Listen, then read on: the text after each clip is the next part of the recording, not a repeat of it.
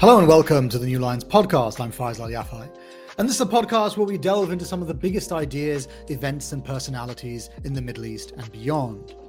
Russia's invasion of Ukraine has shattered the precarious geopolitical balance in Eastern Europe. Yet the ripple effects from the conflict extend far beyond that region. In the Middle East, regional leaders have been wary of explicitly taking sides, trying to find a delicate balance in a war that, to the region, can seem far away. Today I'm joined by Lydia Wilson, our culture editor at New Lines, who is currently in Amman, Jordan, to try and understand how the Middle East has dealt with the consequences of the Ukraine invasion. Lydia, welcome. Hello. What is it like watching everything in Ukraine unfold from Jordan? Well, to be honest, it's a little bit more distant than what it was like when I was back in the UK. There's a lot going on regionally, and so there's a lot more attention on that. This last few days alone have seen a lot of official visits from Israeli politicians to visit the king here. And of course, Israel has seen a sharp rise in violence. They've had 3 deadly attacks in just 1 week. One at least has been claimed by ISIS. And so there are other more immediate concerns that are really dominating, much more than Ukraine. Does it feel like it's far away, or does it feel like it's something that has an urgency to it that could impact on Jordan? It feels pretty far away in itself. There are further ramifications. It's being interpreted, I'd say, through the lens of the Arab world. And there are more reactions like, well, where was the world when it was happening in Syria or Yemen or Palestine? Where's the attention? Where's the compassion for us? So there are conversations around it, and there's a lot of reporting around it, but it's not directly about the conflict, I would say, for the most part. Yeah, you do get that impression when you look at the Middle Eastern press and the Western press. You get the sense that the Western press looks at the Ukraine conflict as something that directly involves them, whereas the Middle East reporting on it is much more like this is something that is happening somewhere and we're telling you about it. Yes, exactly. It's not a direct relevance. It's a global affair, I would Yeah. say. Is it your sense from the reaction of the people that you're talking to day that it's the same thing? I mean, I suppose there's a certain amount of human to human solidarity. Yeah, that is expressed. People do feel sorry for the victims of the violence, for sure, in Ukraine. There's a certain sense of distance again. A lot of, oh, who knows, or yeah, it's terrible, but I don't know anything about it. That kind of distance. Yeah. And then, yeah, there's this more personal reaction of kind of, what about us? And I've heard the word spite from 2 people. Right, I Mm. know this is wrong, but there's a certain spitefulness in my reaction. I'm glad somebody else is experiencing what we've been experiencing for so long. And of course, people are very used to this image of Russia, although it's a complicated one. But Russia's been visiting atrocities on the Syrian people for many years now, and that directly affects Jordanians because of their long border with Syria. Sorry. Yeah. And that border security is very, very important. There have been various violent acts at the border over the last 10 years. And most recently, that's been to do with drug smuggling. There have been some quite deadly incidents between the border guards, the Jordanian border guards, and smugglers trying to get drugs in this last couple of weeks. And that's kind of affecting the dynamic as well of the thoughts of Russia, because Russia is controlling so much of the Syrian dynamic. And of course, even if Ukraine to some degree is distant from Jordan, Russia certainly isn't. Russia is right next door in Syria and has been there for years. Absolutely. And I think a lot of people are waiting to see the impact of this war that in the media seems very clearly disastrous for Russia. And people are waiting to see how that's going to play out in Syria, how it's going to affect uh, upcoming violence. Is it going to lessen? Is Russia's attempts at war going to become weaker because of its experiences in Ukraine? Yeah, and that's quite an intriguing part of the story because when you think about Russia's experience in Syria was an overwhelmingly positive one. Of course, there were differences. It was invited in at the behest of the regime, and it's not suffering in Syria in the same way that it suffers in Ukraine because, of course, the West has not been providing weaponry and intelligence to the Syrians in the way that it has been providing to the Ukrainians. But still, however this war ends, if it doesn't end with an outright Russian victory, it will have an impact in Syria because if Russia feels chastened by its experience in Ukraine, it might attempt to double down in Syria. Well, I'm not sure if Putin ever feels chastened, but he will be suffering in terms of his military capability, in weaponry and morale. You can't underplay how important morale is. And it really does seem that morale is collapsing. So that's going to have a knock on effect. Mm. And his economy suffering, the view of the war at home, the popular view is fast becoming more and more negative. And so I'm not sure we can predict it, but it doesn't seem like it's going to result in more action in Syria. You think it might result in less action, that Russia might pull out a little bit if it feels stretched thin by Ukraine and the consequences of Ukraine? Yeah, it's very stretched thin. And also, there's an international reaction this time, and we're not sure how that's going to play out. Much more attention at the UN and in The Hague. People are talking already about war crimes trials. That hasn't happened with all the atrocities he's committed in Syria. And Yeah. so, finally, there might be just a little bit more accountability that'll force his hand to some extent. And there are other countries as well that are considering what they might do depending on the outcome of the Russia Ukraine war. If you think about Turkey, for example, if the Russians take over much of the Black Sea region, then that has a knock on impact on Turkey, which at the moment seems to be trying to play this peacekeeping role in the Ukraine Russia conflict. But at the same time, it has this strange relationship with Russia when it comes to northern Syria. Well, I think that is going to be a very common problem that lots of countries around the world are going to be facing because there is so much interdependency now. And there are very fine lines to be walking in terms of allyship. We're not so much a bilateral world anymore. I was thinking about that African proverb. I mean, probably isn't an African proverb, but that expression that when elephants fight, it's the grass that gets trampled.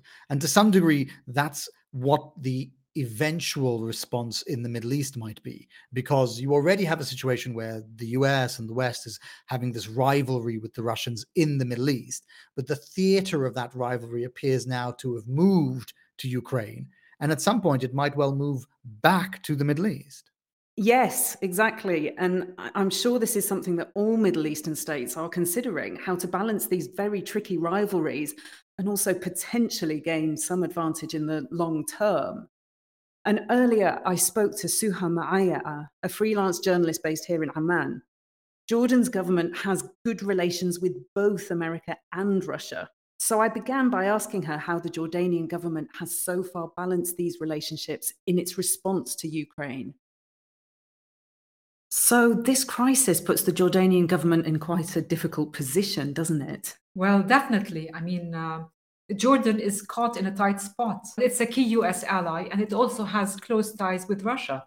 So it will be difficult for Jordan to take sides. It's trying to maintain a neutral position. It has voted in favor of a UN resolution stressing the sovereignty of states and their territorial integrity.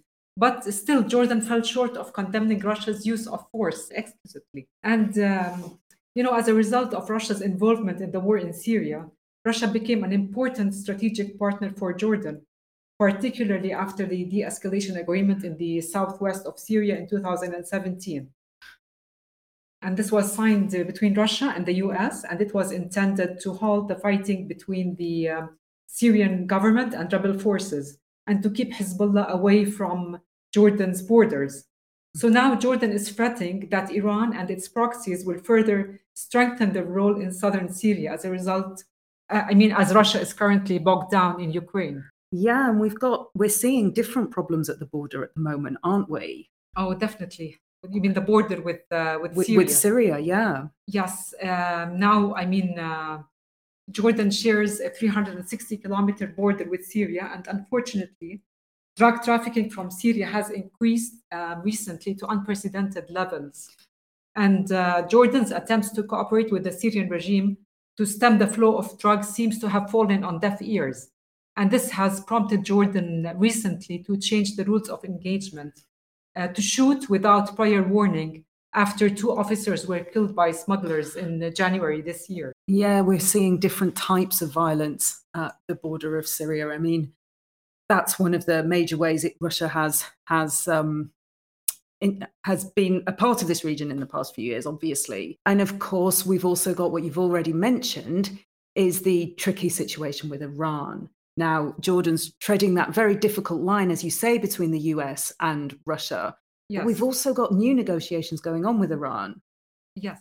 And so, yeah, how do you see those ties with the US developing with Jordan at the moment? So, yeah, that's why it's difficult for Jordan to take sides in this war, The US is now working to renew the nuclear deal with Iran.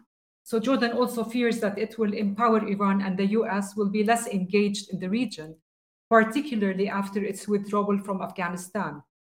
And so Jordan still needs to maintain its ties with Russia to help with the border security as well. How do you see them treading that line? How successful do you think they've been so far? Well, it's difficult to tell, but all I know is that Jordan is struggling and it's weighing its foreign policy options. At the same time, Jordan cannot risk jeopardizing its ties with the US. It has close ties with the US, but they suffered under the Trump administration because of his Middle East policies, which Jordan saw as a threat to its national security.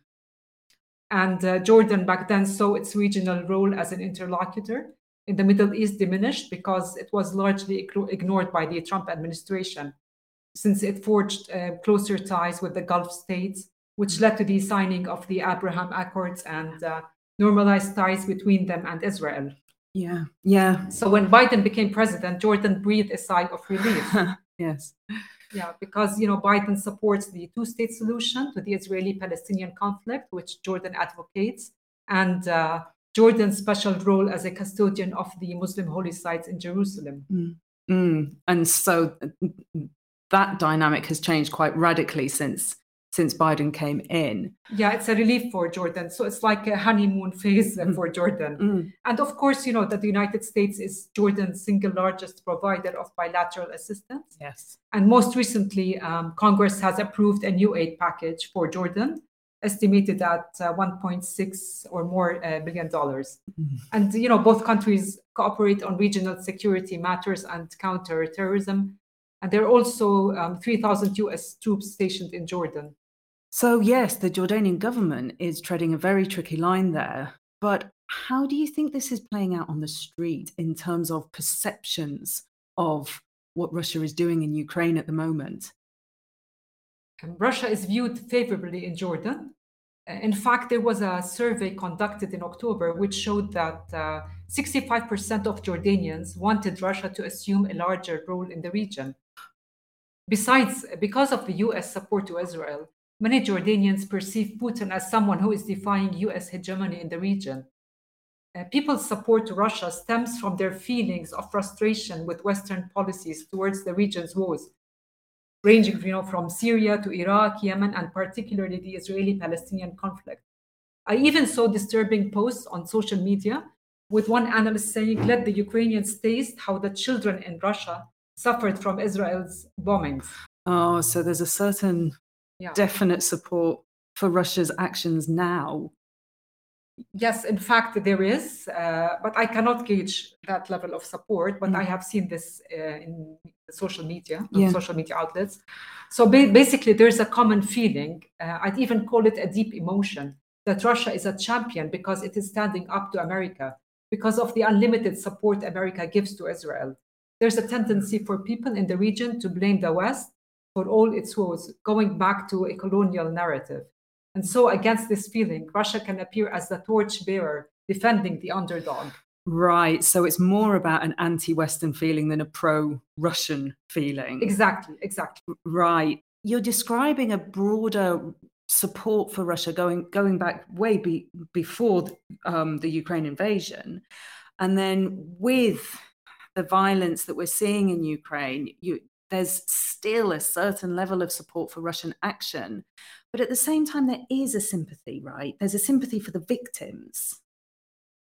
Yeah, depending. Yes, of course there is. Yes, but not as much as I would have liked personally to see it. Yeah. Because people would often mention, look what happened in Gaza, look at the Syrians. That's why they always compare the atrocities that they are facing, and that they're not getting international media attention or Western support. So it's along these lines. Right. Not necessarily because they do not sympathize with Ukrainians as people or as human beings. It's because of the atrocities and because they didn't get enough support or attention. So do you think then some of the feelings about this most recent conflict is actually bound up in the hypocrisy of the West? It's not so much about Russia's role, America's role, but it's actually about how the press have covered it, so that we're seeing exactly the same actions in Ukraine as Russia have been doing in Syria for years. Yes, in fact, it has to do with it because, for example, Putin became a war criminal when during the war in Ukraine, but not when it came to Syria. And look how many people were killed and how millions were displaced. So Arabs feel that there is a hypocrisy when it comes to the West. Yes, in the press, but also in the politics, right? Yes. Because we're seeing a very different attitude playing out also to refugees. Oh, of course. Especially the ones who were stranded on the border with Poland. But it doesn't mean that we cannot sympathize with the Ukrainians. People shouldn't sympathize, but they're humans after all.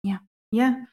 But then also, as a freelance journalist in the Middle East yourself, who often writes for international media, I wondered if you'd personally noticed the effects of that double standard that we're talking about for your own work. And I'm asking because there are freelancers who, after Trump was elected, were basically forced to quit because America was no longer interested in the region. So there just wasn't the same amount of work available. Is that sort of thing happening now with the Ukraine invasion? Are editors now less interested about stories from the Middle East? I mean, even before the war, there was less interest in the Middle East. I've been noticing this in the past few years. I mean, even with the corona, I've been noticing this. There's less interest.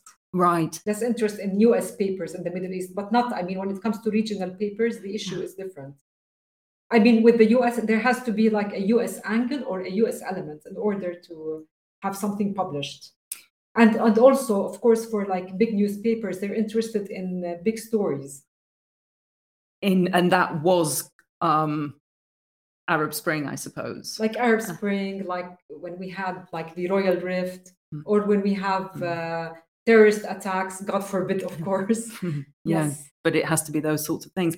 Oh, so that's not a feature of Ukraine then? Yes. You haven't noticed any but of course now, because it's new, it takes precedence now because it's something new. But it also, if you feel like there's not much focus on Syria or Yemen. Yeah. So if the war in Ukraine goes on much longer, what do you think the long-term effects for Jordan or the region are going to be? Well, definitely, Jordan is really concerned about this, especially when it comes to food security, wheat. While Jordan imports most of its wheat from Romania, in the short term, Jordan might not be impacted. But as other countries who depend on Ukrainian wheat look for alternative markets, the prices of wheat will soar, and this will make it more expensive for Jordan to import. As you have seen and read for sure, that bread is an important food staple in the region and in Jordan, of course. It's partially subsidized by the government by 20% per kilo. So in the past, in 1989 and in 1996, we had bread riots in the south of the country when the government lifted subsidies. And we've seen this in other Arab countries where protests are currently taking place. So for now, the government has sought to allay public fears, and it said that the prices of breads will not go up, even if the prices of wheat increases. It also said that it has enough supplies of wheat that would last the country for 13 months. But I want to say that even before the war in Ukraine, the prices of goods have risen as a result of the increase in the global food and oil prices.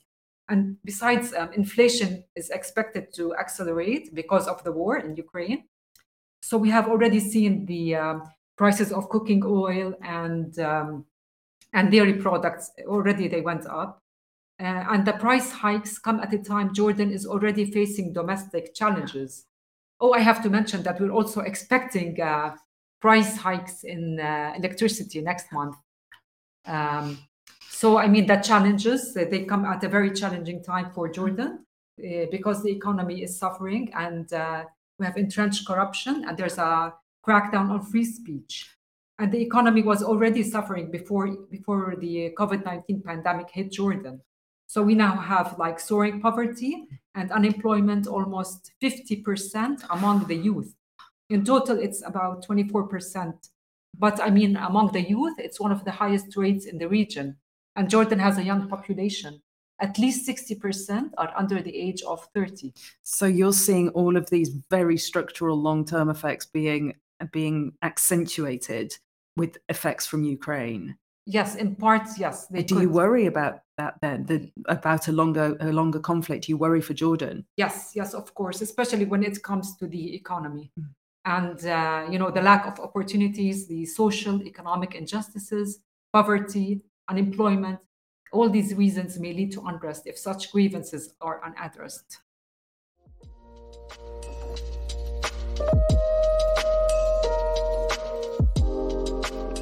Sahar there mentioned the discrepancy and the difference between the reporting and the political response that the West has had to Ukraine versus the response to the Syrian conflict and other conflicts in the region. She was pointing out that Putin became a war criminal when he attacked Ukraine, but when he killed Syrian civilians, attacked Syrian infrastructure, attacked Syrian hospitals, he wasn't a war criminal. Well, absolutely. That kind of hypocrisy is being talked about very widely, I think, in media and just in normal conversation here in Jordan. Just the qualitative difference in how people have come together in a very united way, very unconditional support to Ukraine politically, in the fundraising, in the ordinary people across Europe opening their doors to refugees. Whereas that has never been the case to refugees from the Middle East or Afghanistan, say. Yeah, I mean, I was very intrigued by it. I was watching something where a civilian was talking on a radio show about why he couldn't get Ukrainian refugees into the country so that he could sponsor them. And he was very annoyed about it. He was saying, I really want to help. Why are they making it so difficult to let the refugees in? We just want to help them. And I thought that same kind of energy would have been very welcome for Syrian refugees, Afghan refugees, as you said. To some degree, of course, you have some sympathy because there are the cultural similarities, but then also it's on the European continent, it feels like a European war. It's happening right around them. Yes, and we always respond more to things that feel closer to us. Of course we do. But equally, I guess you could see why, from the perspective of the Jordanians you were saying earlier, that it feels as if all of this sympathy that is being mustered so quickly, not even a small percentage of that was mustered over the multiple wars of the region over the past 20, 30 years. And it's not just that, it's that the outrages in Ukraine have already happened so many times. It's as if Russia had practiced in Syria first, right? So there's something universally disgusting about bombing a hospital, and yet he'd been doing that in Syria for years. Yeah. And so Karim Shaheen made this point in one of our newsletters, that exactly a lot of the tactics that have been used, the bombing of hospitals, the double tap, where you attack somebody and then you wait a while until the rescuers come and then you attack again. A lot of those things had been tried and perfected in Syria. Well, exactly. And if you have a moral outrage in Ukraine, where was that moral outrage when it was happening to other human beings, just not human beings in Europe? Yeah. But I was skeptical. I mean, you and I talked about this before when you first arrived in Jordan, and you were talking about the experiences that you were having with people who were saying that, they felt that it was a positive thing in a way that the West got a taste of wars. I was skeptical about that. I felt that there was that it probably wasn't like that from what I had been seeing online and the conversations I'd been having. And we had a little bit of a suggestion that that might have been right with a survey. Yes, really interesting piece of research that actually it wasn't a survey, it was analyzing social media comments on Ukraine, which is a very good way of doing research because you're not actually asking the direct questions. You know, you're seeing what people are expressing spontaneously and you're analyzing those. So they Yeah. looked at social media posts across the Arab world concerning Ukraine, and the vast majority everywhere are neutral. It ranges between 66 and 76%. Jordan's somewhere at the bottom of that. So 72% of people in Jordan are actually neutral. They Yeah. don't really have a position on this, pro or Russia or anti. Yeah. Yeah, sorry. It's interesting when you look at it. I mean, I can see it now. So it says they analyzed 45 million conversations and engagement on social media in the past few weeks. And when you look at it, yeah, so the least neutral country is Qatar with 66% neutral, huge majority anyway. The most neutral country is Egypt with 76%. Yeah. But there isn't really a political rhyme or reason to it. It seems very much it's just the people who feel neutral, because Syria is somewhere there in the middle, and perhaps you wouldn't expect people in Syria to be necessarily neutral about the war. They might favor the Russian side, they might dislike the Russian side. Well, absolutely. And then you've got Kuwait in there that was one of the few countries to be quite clear, politically speaking, quite clear about their position. They came out against Russia. And that's right, the same percentage as Syria, that 70% neutrality. So I'm guessing that it just doesn't make much of a difference to people's day-to-day lives, I suppose. Well, that part is very intriguing, because actually it may not feel like it, but actually at some point it will make a big difference. So I was talking about food shortages and a possible lack of jobs, the sort of knock-on effect, the weed crisis that the Egyptians might have. These are all predictors for unrest. And it could mean that the knock-on impact of it is to stress the countries and then stress the politics. And we haven't got much leeway in many of these countries. A tiny stress could be a huge difference in the macro, especially economic. You know, these economies weren't that strong to begin with, but COVID has been a stressor already. It's 2 years worth of vastly reduced tourism revenues, multiple lockdown effects. People are already on the brink, poverty rising, and all the indicators with that, social violence, drug use, suicide rates, all going up. And so this one small thing might prove to be disastrous.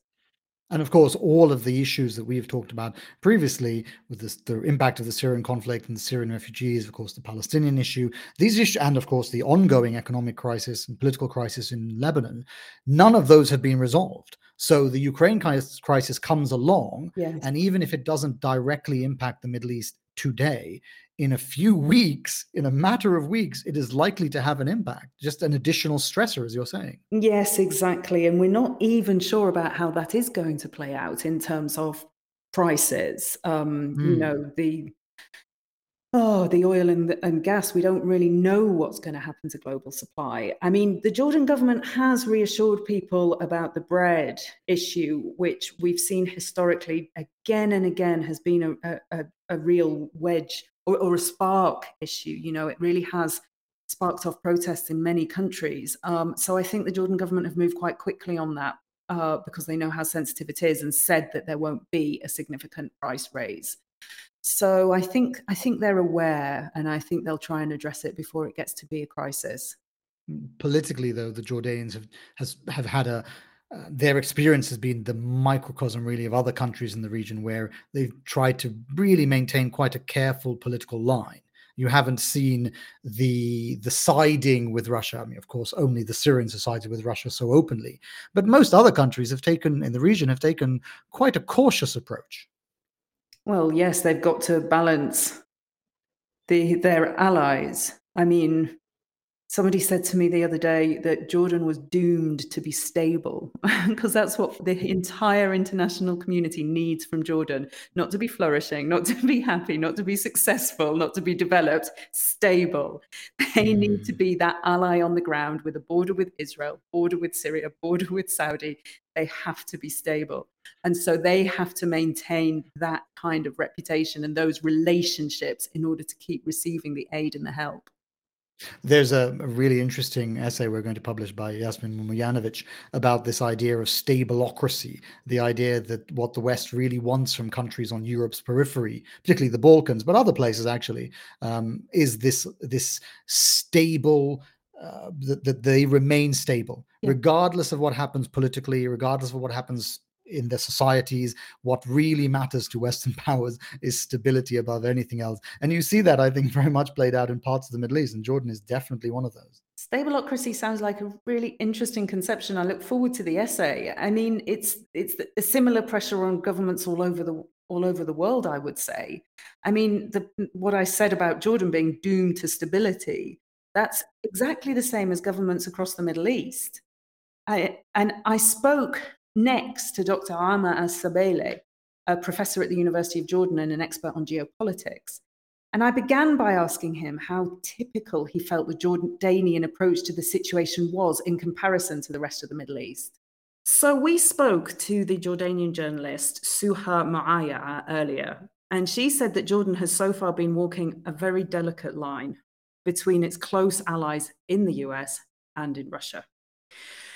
Russia has become a vital partner for the Jordanians because of the war in Syria. And broadly speaking, that caution has been quite typical for countries in the whole region. And I say broadly because there's been some outliers. Syria is, of course, firmly in Russia's camp, whereas Kuwait was very forthright in condemning the invasion, and for obvious reasons, given the Gulf War and so on. But mostly, Middle Eastern governments have chosen the same strategy as Jordan, right?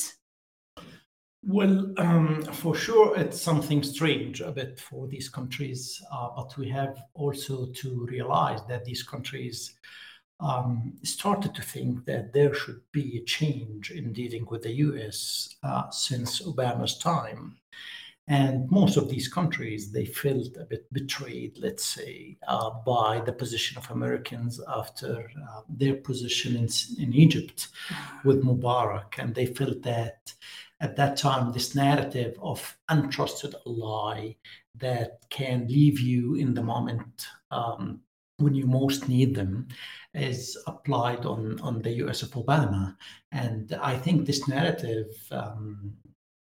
developed, if you remember, of this, let's say, the anti-Arab Spring alliance that in a way was facing the US and the administration of Obama in trying to contain the demonstrations and the Arab Spring movement. And it developed later in a change in Egypt, the arrival of Sisi, the sponsorship of the Emiratis and the Saudis of the anti-Muslim Brotherhood.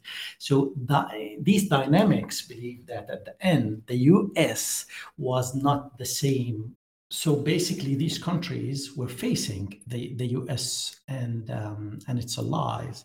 At that stage, it was anti-Arab Spring and containing these changes. They managed in Egypt. They managed also to block things in Tunisia today, in Syria before. That's why it explains why they sponsor Assad all in a sudden. So basically, we cannot see that it's the same historical lies with the US. There was an exception for them when Trump arrived, and they managed as well to have a new vision, a new relation with Trump based on economic pragmatism, interests, and a new vision that they called at that time the regional peace, Arab-Israeli peace. But then with the arrival of Biden's, we, in a way, resumed Obama's vision.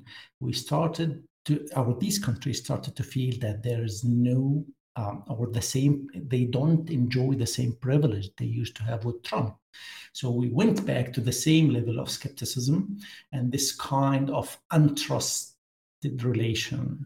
In a way, the Russian issue comes in a moment where these countries in the past 10 years at least, been trying to develop a theory called a balanced alliances relation with Russia that for them proved to be a trusted ally because they put everything, even military intervention, to support Syria, while the Americans never did for their historical allies.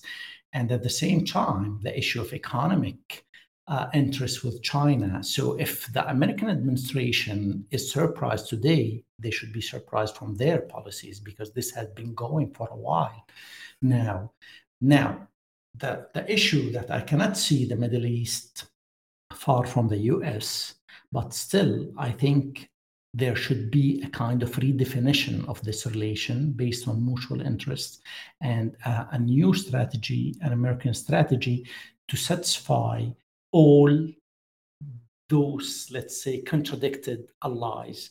Because even in the past 5 years, we witnessed also a Gulf crisis, and we witnessed a proxy war in Libya. We went like in Egypt. So there was a dispute over mostly every file of the Middle East.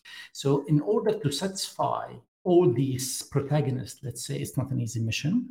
But the issue that today we have a crisis with a global dimensions, but that includes everybody. I think it's the time that the American administration proves its capacity to re-engage with its old allies based on mutual interest and guarantee that those allies at least stay in this alliance with the US. And so in terms of Ukraine and Russia and what's going on right now with that conflict, do you think maybe the Jordanians are looking at that as more of a US, EU, Western problem? Well, look, the Jordanian, we cannot apply the same theory of the Gulf countries on Jordan. I think Jordan is purely an American ally, and the position of Jordan might not be surprising for those who understand that at the end we deal with Russia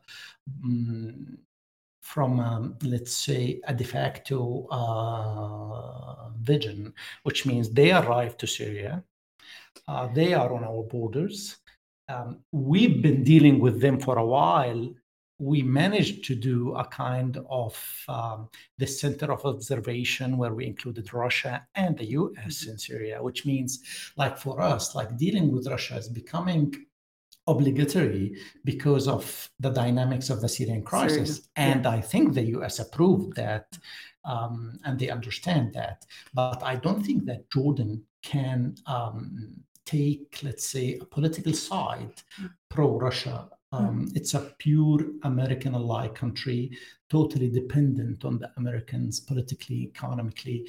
And I guess maybe we stand on a line where we understand that we don't want to turn Jordan in a confrontation with Russia. You know why? Because simply having serious threats coming from Syria today for a country like Jordan is a bit, in such moment, I think it's a bit delicate. So in a way, Jordan is taking this stance, I think, due to the expected consequences if this confrontation expands and Russians start to be more violent in different places in the world. Yeah, well, I mean, it is a very, very difficult balance. But going back to what you were saying about the Gulf, the UAE's response has been a particularly interesting example just because it's got one of the 10 temporary seats on the UN Security Council.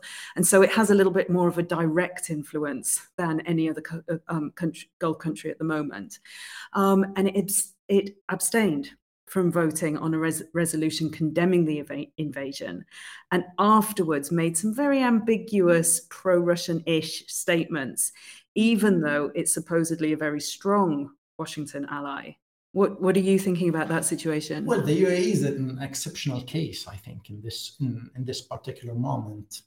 Like with Biden being the vice president, they had already disputes with with the Obama administration over the Arab Spring and the way they were running the whole scene in the Middle East. Now, with Trump, they were very privileged, and they even managed during the Gulf crisis to have pro-Emirati vision with Trump. And let's remember that Trump adopted the Emirati vision of the Abraham Accords and the regional peace. And actually, when one of his speeches, he said that you'll visit Abu Dhabi, you'll visit Jerusalem via Abu Dhabi, like if Abu Dhabi was the center of the attention of this region. Now, all in a sudden, this new administration came and gave less interest in this vision, the regional peace, Abraham Accord, less interest in engaging with the UAE and Saudi Arabia, but at the same time, more interest in engaging with Qatar. And we saw it during the withdrawal from Afghanistan, where Secretary of State Blinken said that Qatar represents the diplomatic interests of the US in Afghanistan. So in a way, this means that the US became part of this kind of rivalry or competition within the Gulf. So it's expected to see the Emiratis trying to use this moment, make use of this moment to tell the Americans that I am not very happy of the way you are dealing with me. So in a way, what they are doing today is showing that they have an independent vision and that the US should deal with them differently. So you think this is maybe the beginning of a broader realignment in the region?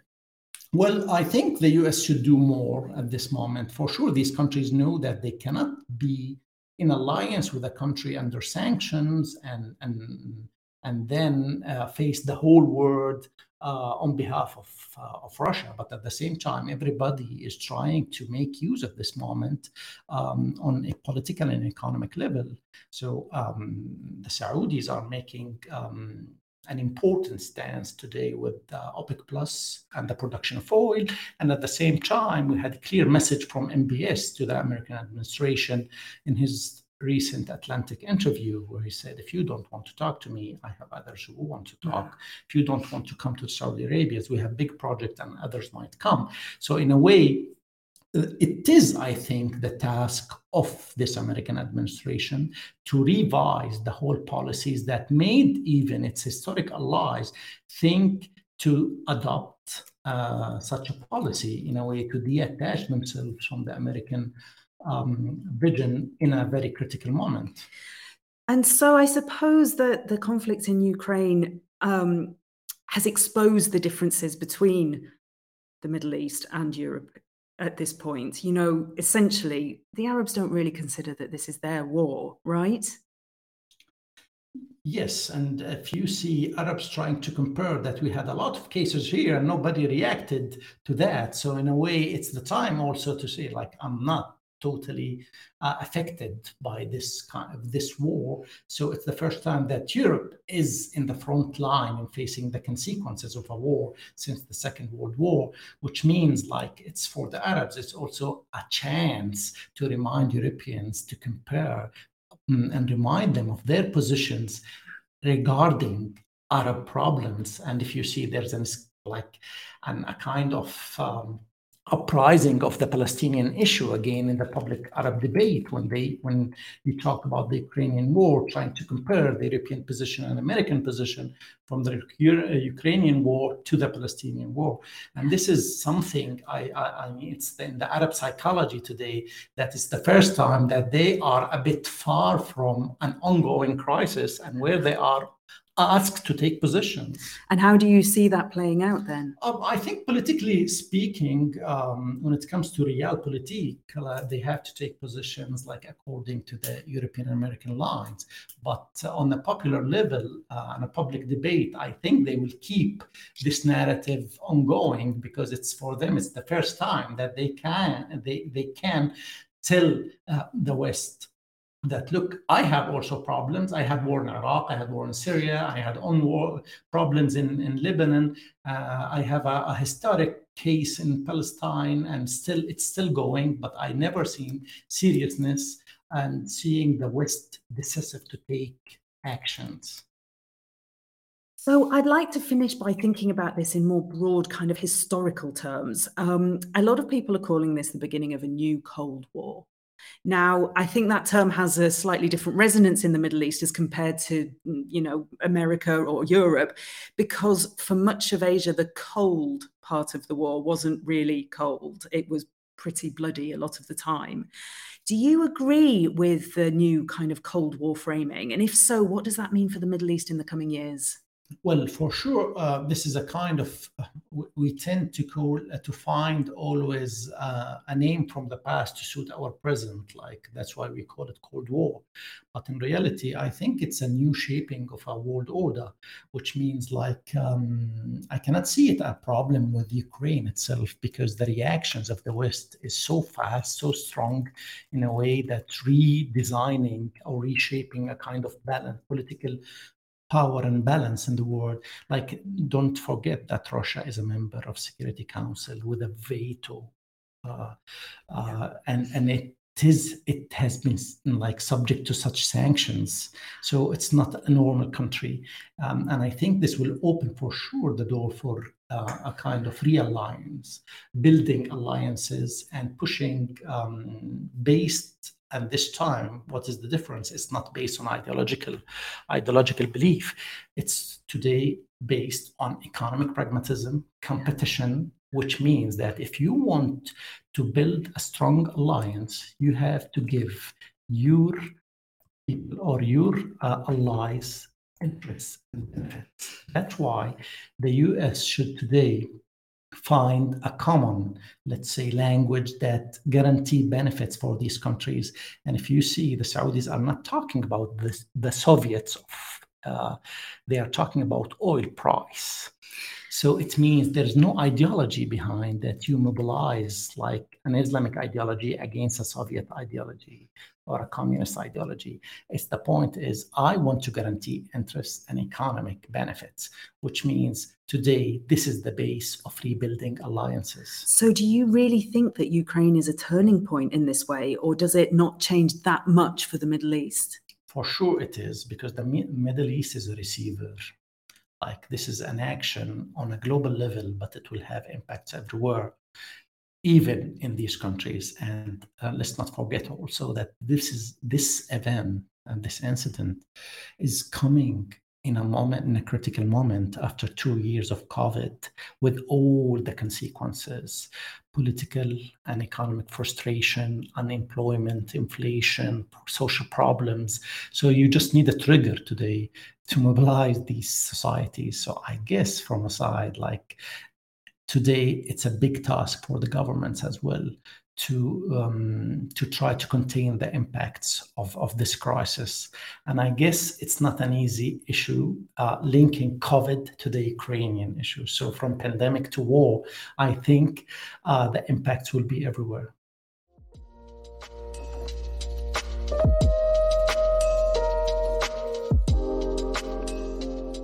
Almer made an interesting point about how dealing with Russia has now become obligatory in the Middle East, and everyone has to kind of figure out what their space is when it comes to dealing with Moscow.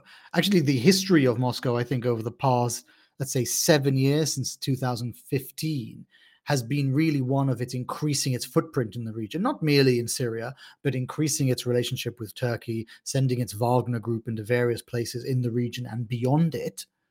And I think now, to some degree, just as every country in the Middle East had to figure out where they were with Washington, they also now have to figure out where they are with Moscow.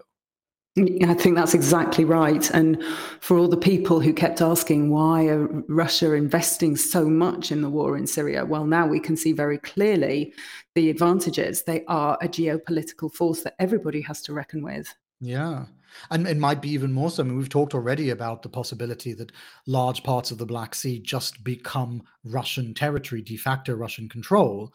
And if that happens, you have changed the calculations about how large countries like Turkey, move within the sphere of them being part of NATO, having close relations with the West, but also now having to work with the Russians in northern Syria.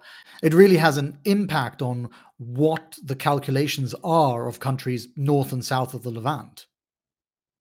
Well, yes. I mean, it just goes to show, doesn't it, that the world order isn't that stable, that it really is much more fragile than we might see from from looking at the history since the Cold War and people talking about the end of history and looking at the international world order with the United Nations and all the rest of it, actually everything's to play for. Yeah, I wonder actually, it's quite interesting when you say that it's not quite as stable as people thought it was. I wonder if the Western countries also have started to wonder if their relationships are quite as stable as they were. I mean, you look at the response that the Saudis and the UAE had when they were asked if they could pump more oil. And it really was a moment where you could see they weren't just reflexively going to side with the Americans. It was much more a calculation of where can we take political benefit from what's happening. Yes, absolutely. There's a lot of negotiation and power plays going on. And I think the West is probably on the wrong foot with all of this, that there have been some really hard-baked assumptions about Western ascendancy, particularly since the end of the Cold War, and nothing can be taken for granted anymore. Yeah, I mean, the Ukraine war, I think even though you could predict that there would be some instability, I think it was quite a sudden event. And a lot of countries, especially in the West, had to recalculate what they're going to do. And that obviously has a knock-on impact in the Middle East. Amr talked about the opportunities of realignment like this. And in some ways, it's not unlike what the Gaddafis and the Assads did in the 1990s and the 2000s, where you can see possibly large changes coming in the way that Middle Eastern countries relate to the superpower and the usurper in Russia. Yeah, absolutely. Kind of grabbing every opportunity for leverage they can, watching shifting alliances and trying to insert themselves into the gaps that are created. It's absolutely an opportunity for realignment, I think. Yeah. I mean, this is kind of what Anand Gopal said about multipolarity, that we're moving to this multipolar world. And the Middle East, in a way, the region is taking that to heart. And they are thinking first and foremost, particularly perhaps the smaller countries, what can we do to gain the most leverage? Even if the Ukraine conflict turns out to be the absolute limit of Russia's ambitions, the very fact that such a large land war has happened, that creates the perception that further wars could happen, for example, with China in the future. Yeah, I think probably smaller countries have got more wary about that kind of picking sides approach. I think what Amr was talking about, and Suha, in fact, about very delicately treading these lines, trying to balance opportunities and alignments and allyship. Because if we think back to the first Gulf War, in fact, Jordan actually sided with Saddam Hussein, and it was a disaster. The Kuwait expelled all the Palestinians back to Jordan. Huge amounts of Palestinians arrived over the course of a few days, and that kind of picking sides turns out not to be so successful with regional relationships. So I think probably people are more wary of doing things like that now. That was the 1990s, though. I mean, it was the point at which it seemed as if American hegemony would never go away. And now, 30 years later, you've had two failed wars. It looks like actually the superpower is retreating, and smaller countries, Russia is hardly a smaller country, but I mean, compared to the military and political might of Western powers, it is relatively small. Even those countries are now able to do things, to actually make changes on the ground in a way that I think certainly wouldn't have happened in the 1990s, and perhaps even wouldn't have happened if you go back 10 years. Yes, I think so. I think the Arab Spring and the case of Syria had a lot to do with that fracturing.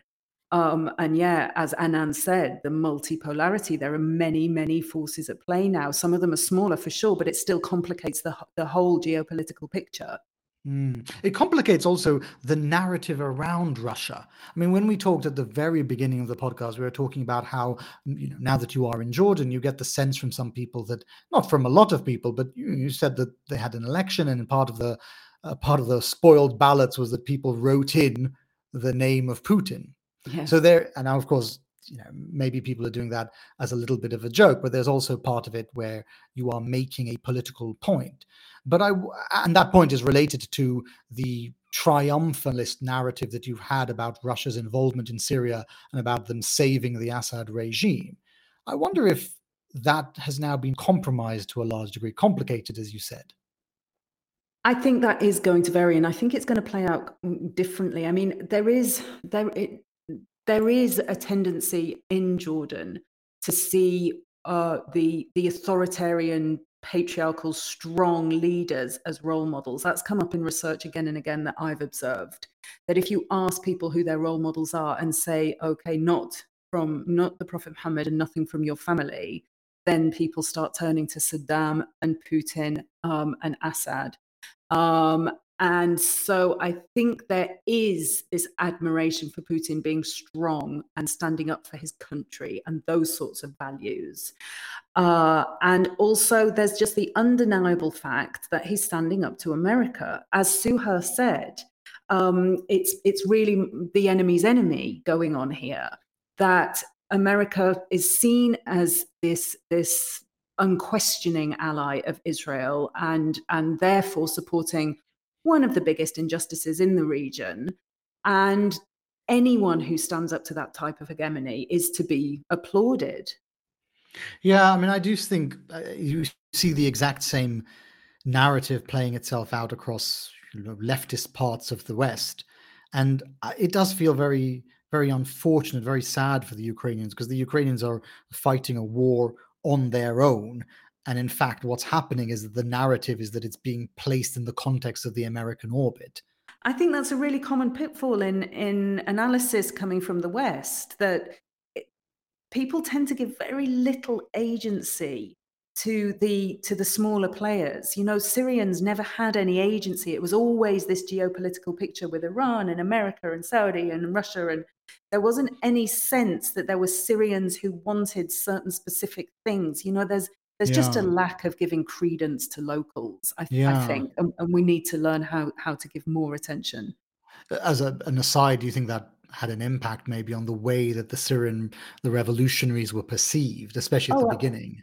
Absolutely. They were so easily seen as stooges, as tools of the different superpowers.